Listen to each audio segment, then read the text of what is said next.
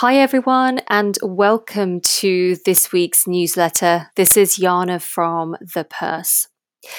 Global equity markets continue to churn. According to strategists at MRB Partners, the stock markets are caught between hopes for a better economic future, yet struggling with a still unchecked pandemic and signs that the economic rebound is fading. UK's credit rating has been downgraded by Moody's based on low growth, high debt, and a fractious policy environment. On Friday, British Prime Minister Boris Johnson said that the UK will leave the EU without a trade deal. Many regard Johnson's comments as political posturing.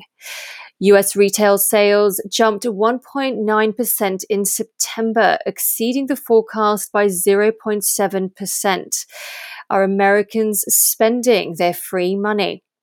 Meanwhile, two COVID-19 trials by US pharmaceutical firms have been paused due to safety concerns, and the world's stockpile of negative yielding debt has soared to $16.3 trillion, the highest since April 2019. As negative yielding debt goes up, so does the price of Bitcoin. In fact, according to ex-Goldman Sachs hedge fund chief Raoul Pal, Bitcoin will increase to $1 million in 5 years. Read about why US personal finance guru Susie Orman says that an emergency fund is a critical part of your investment portfolio. We spotlight how investors are protecting their money from low returns.